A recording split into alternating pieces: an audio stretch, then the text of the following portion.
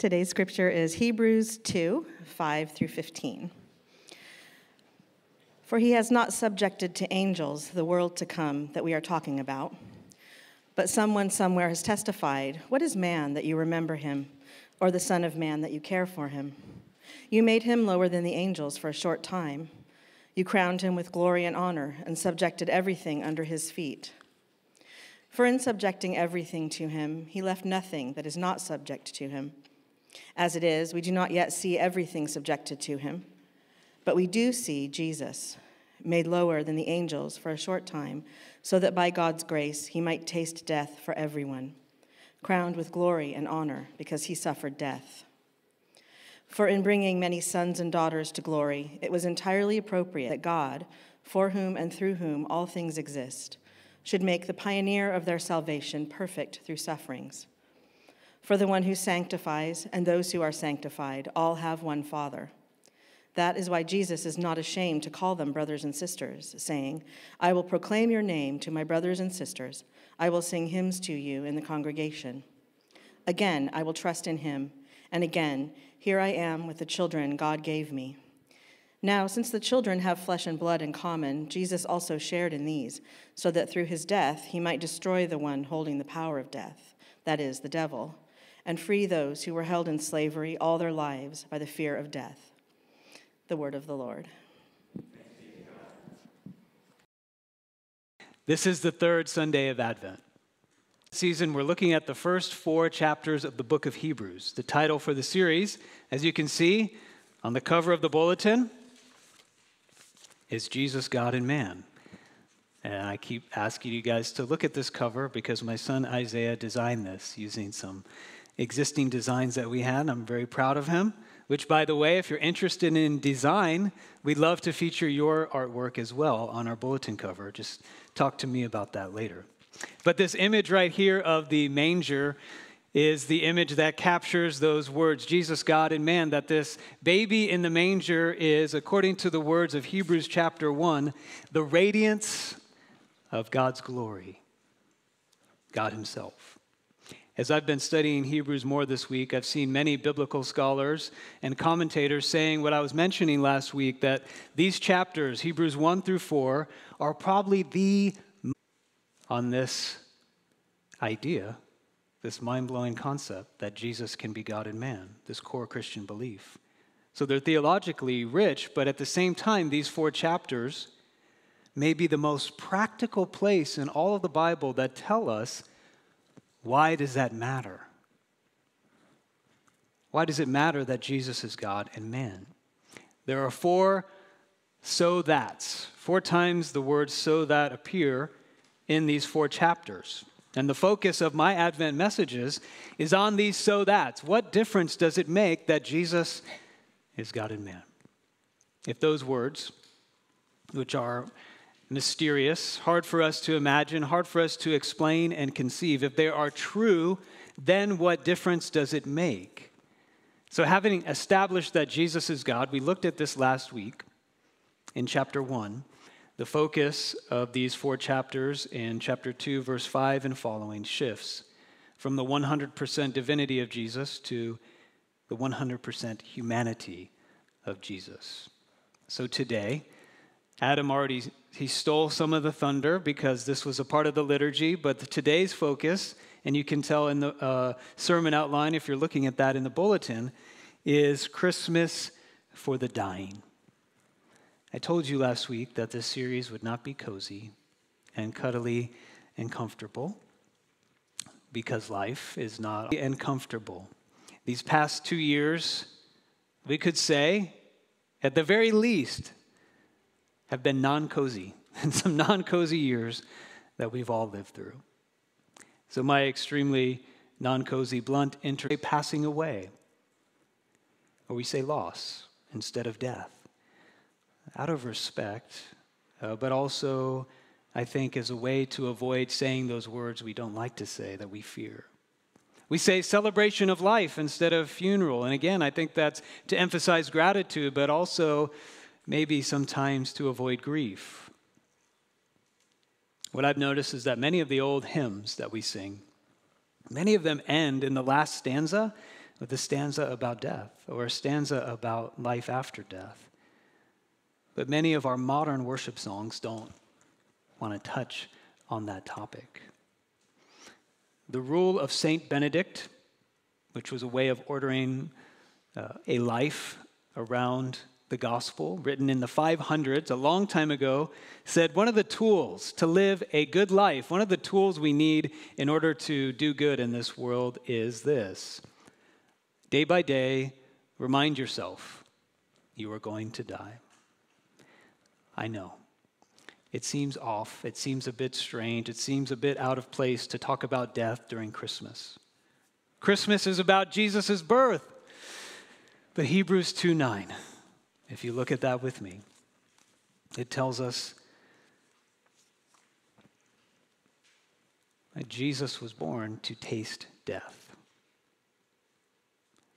And one of the words of the great Christmas carols, he was born that man no more may die. But in order to do that, he had to taste death. So this morning, I want to talk about three things, zooming out from that text, Hebrews 2:9, that he had to taste death for everyone.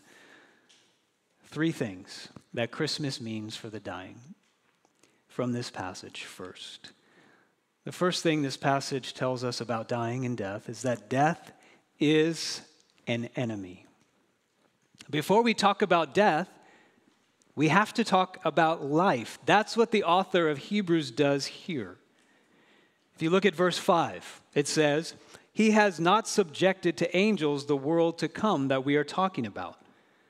So he's referring back to the Old Testament. Many quotations, I think there are 7 quotations that he quoted from the Old Testament in chapter 1, verses 5 through 14. All those were saying Jesus is not an angel. He's not just a heavenly being. He is God. And so he's looking back at those verses and he's saying, God has not subjected to angels this world that is to come. What is this world to come? It's the world on the other side of death. It's the world that the Bible describes comes into being on the other side of the death of all things and the end of all things in this present world. And he's saying here, in verse 5, the Bible teaches angels don't have the place of supremacy and rule in that world. Human beings do. And he quotes Psalm 8. Psalm 8, if you're not familiar with this psalm, it's one of the most important passages in all the Bible when it comes to anthropology, or what it means to be a human being, or what God thinks about human life. Very, very important psalm. And he quotes that. And he says, what is man that you remember him? Or the Son of Man that you care for him? You made him lower than the angels for a short time. You crowned him with glory and honor and subjected everything under his feet.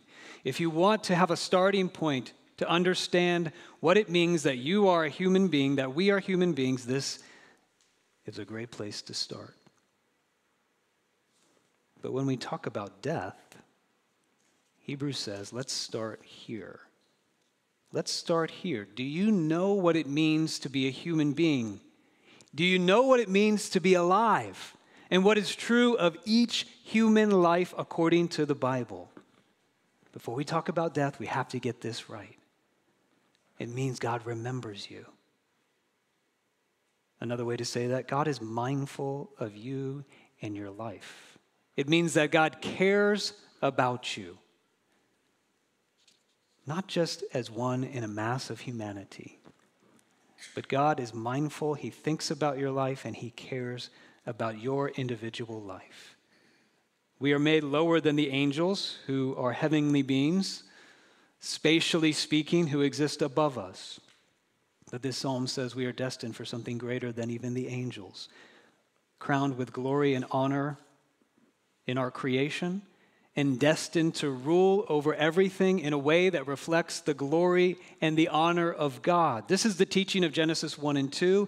This is the purpose of each and every human life. All of us here. This is the starting point of the Bible and talking about what it means to be human. So when we talk about human beings and when we think about ourselves, we don't start with sin and death. We start with dignity, in value, and worth, and the purpose and the destiny that God intends for every single human life. This is very, very important, and I hope I can do this justice to drive this home. Here's an illustration. When we say, my laptop died, my phone died, my plant died. We say, okay, that's inconvenient, that is a nuisance, but I can go get a new one. I can get a new phone, I can get a new plant, etc. But when we say, a person died, when we say any human being died, from the womb to 110 years old, to a person on the streets without a home, to those who have been very sick and suffering, to those who have disease, to those in prison on a life sentence, to those who die suddenly and unexpectedly. For every single one of them, there is a glorious, absolutely unique life that God remembers, that God cares for, that has been lost.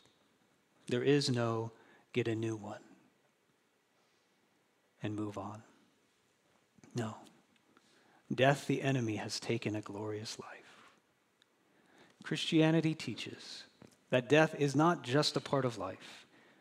Christianity teaches that death is not a part of the circle of life. This is just what happens in this world.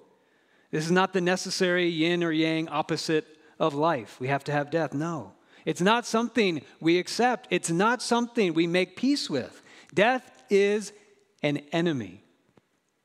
And when an enemy army would come in to your town or your country or your city or whatever, and come and ransack the place and destroy and harm and damage, you would never say, it's just a part of life. This is just the circle of life. No. You would grieve. You would cry. You would get angry. You would do everything that you can to find a way to get a victory over that enemy. Isn't that right? I read one author say this week, one thing that draws her to Christianity is that we are allowed to hate death. And that resonated and rang true with me.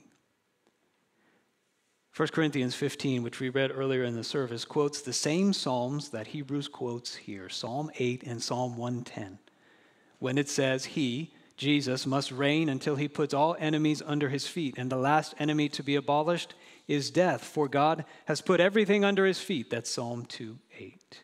Or that's Hebrews 2:8. That's in Psalm 8. This is the gospel. This is the message of Christianity, that all the enemies of human life and purpose and the destiny that we are intended to live into, that we have not been able to defeat, Jesus came as a human being, as one of us, to defeat for us. And death is one of these enemies.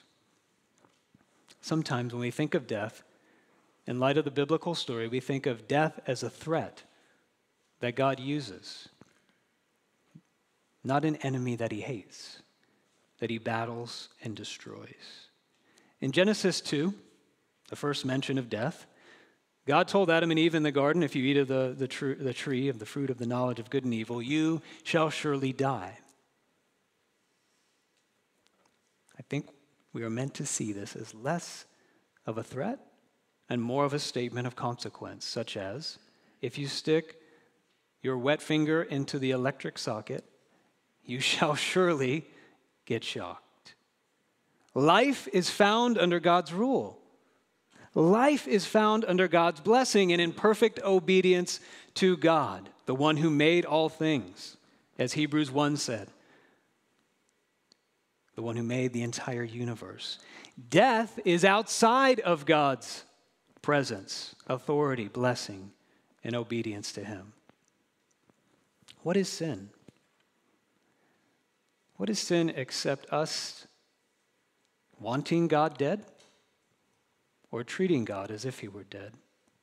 Anytime we step out of obedience, anytime we step out of the authority of God, out of his rule, out of his word, we are saying, I don't want to treat you as if you are my creator, the ruler of the universe, the great authority who knows me, who remembers me, cares for me, and knows what's best for me. No, I'm going to do this instead.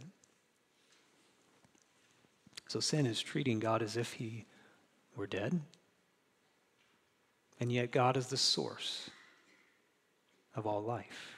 So when Romans 6:23 says the wages of sin is death, similar thing is going on here. It's saying the payoff of sin is death. When you work for sin, when you labor for sin, then it gives you death because it takes you farther and farther away from the source of life. In Ezekiel 18, God says, I take no pleasure in the death of anyone.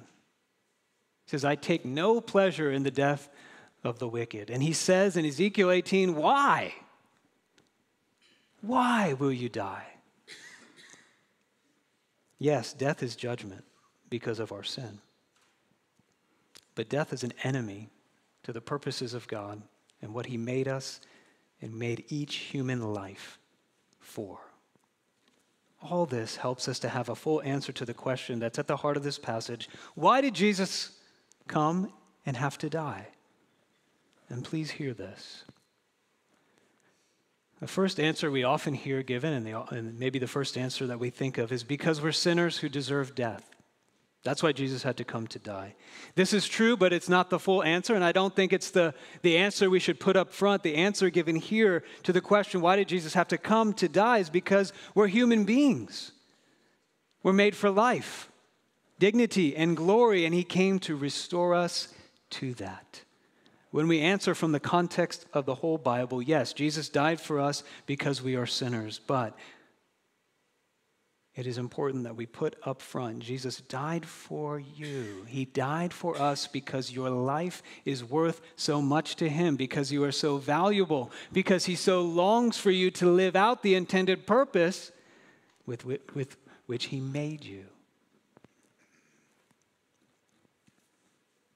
Your life is meant to last forever. Let me see if I can drive this home. How do we know how much something is worth? At the Irvine Spectrum recently, we were there, and I saw in a case this beat-up old comic book. There were just these comic books around, and I heard somebody talking about, like, how much is that comic book over there? $45,000. Actually, this was in really bad shape. They have a rating system, 1 to 10. It was like a 0.5. So there are tens of this same comic out there. I said, what? This is just a beat-up collection of colored paper, right? Colored ink on paper, beat up, sitting over there. Why is it worth $45,000? It's a Superman #1, by the way. The first Superman comic ever. I think if you have a 10, it's like $3 million or something like that. It's just paper, right? No. It is so rare, and it is so unique. There are not many of these out there. And it's rare and unique, and it's wanted. You can have something rare and unique. I can have a colored piece of paper that I print out, crumple it all up, and put it in a display case and go, $45,000. No one will buy it because nobody wants it. But a few people out there really, really want Superman #1. That's the combination, the magic combo, right? When it's rare and unique, and the way that you can tell that it has that combination is how much somebody will pay for it. Here is why I share that illustration. If Jesus, who is God, the heir of all things, who made the universe, the radiance of God's glory and the exact representation of his nature, there is no more valuable being than that. If he would come and die for you, it means you are worth more than you'd ever believe to him. In your mess, yes. In your sin, yes. Even though you would say, I wanted you dead. Even though all of that, this is how much you are worth to him. That's the message of Christmas. An application here before I move on. Death is an enemy. Death is an intruder then. It doesn't belong here. It's not a natural part of life. It is an unnatural part of life. So the Christian response to death when it comes into our lives is not to quickly move to life after death and to say, it's okay, he or she is in a better place. Yes, that is true. Yes, there is great hope. We're going to talk about that. But our first response should be to grieve and cry, even get angry and protest and say no, and to hate death. Because this crowns the life that was lost with the honor and the glory that they have been given by God. Death is an enemy. And death, secondly, is not something to fear. Now that we looked at how this passage drives home the value and the worth of human life, that death is an enemy, we can look at what it says about Jesus' death and what that means about our deaths. Death is an enemy, a terrible and hateful enemy. But it is also, because of Jesus, no longer something we have to fear. How so? Verse 8, would you look at that with me? It says, as it is. As it is, meaning at the present moment, we do not yet see everything subjected to him. This is a short, very understated way of saying, in life as it is now, as it is, we don't see the glory and the honor and the destiny of humanity. We see sin and suffering and death and brokenness. And it's painful to look at. And it is painful to experience. We often don't see how God is remembering us and caring for us in this broken world. Death seems to undermine all of it. The best in this life is short-lived. The life we see as it is, then, has a lot for us to fear. Not just death, capital D, but death with a small d, many deaths. Endings and losses, the loss of a job, the loss of a dream, the end of a season in your life, the end of a relationship, aging, the end of your 30s. That was a while ago for me. The end of your 40s. It's coming soon for me. The loss of our youth. We won't go on. We won't go on with the decades. There's so much of our fear is fear of the loss of all of those things. That's included here. And what Hebrews is saying, that if we just see and we just look at life as it is now, we do have reason to fear because nothing lasts. But what this passage is telling us, piece of music I will probably ever mention, but I listened to it because my mom, growing up, would sing every year in Handel's Messiah. And she would practice in the house, and I didn't like that. I didn't like the music at that time. But over time, I've learned to love it.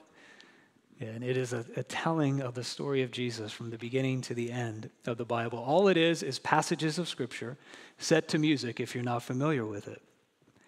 And towards the end of Handel's Messiah, there's a song that's called Since by Man Came Death. It's from 1 Corinthians 15. And I remembered it this week, and I went back and I listened to it. And when I started playing it, I was thinking, what's wrong with my phone? What's wrong with my speaker? I can't hear this. It was so soft. And I kept turning it up and turning it up and turning it up. And then I realized after it came blasting in later, like, oh, that was supposed to be quiet. And if you can put the words up, Gavin, on the screen. This is from 1 Corinthians 15. And these are the words to the song.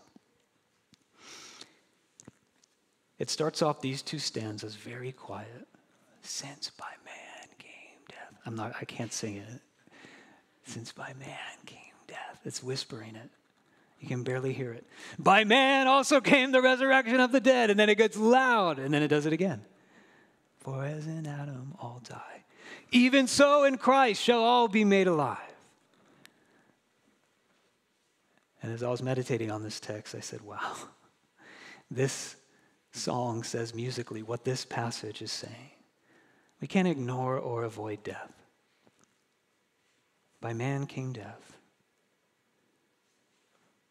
But even so, in Jesus Christ shall all be made alive. Death is not the end for every person who trusts in Jesus Christ. When the glory to come, the world to come, when it is ushered in and when we are there, it will be so great. The reversal of sorrow, the redemption of death and suffering that we can't even conceive of right now will be so complete that we will look back at death, that great enemy, and it will be like a whisper in light of the glory of the life of the world to come. This is why Jesus had to come, to bring us there. Let's pray. Father, when we talk about death, it's not easy. Our own fears rise up. People rise up whom we have lost. Thank you that anytime we talk about death and pray about death and think about death, you are not far from us. Because, Lord and God Almighty, as hard as it is to believe, you know what death is like. You have tasted it. But Lord, thank you that death is not the end, that our great enemy will be abolished, that we don't have to live this life in fear of death, big D, and the small deaths, little d. And so I pray that you would fill us with hope, reminding us that this is indeed why Jesus has come, to set us free, to live with great comfort, great boldness, and great hope. Would you meet us now, Lord Jesus? Would you meet us now with the life that you give at your table as we come in a moment to taste and to see that you are good. We pray in your name. Amen.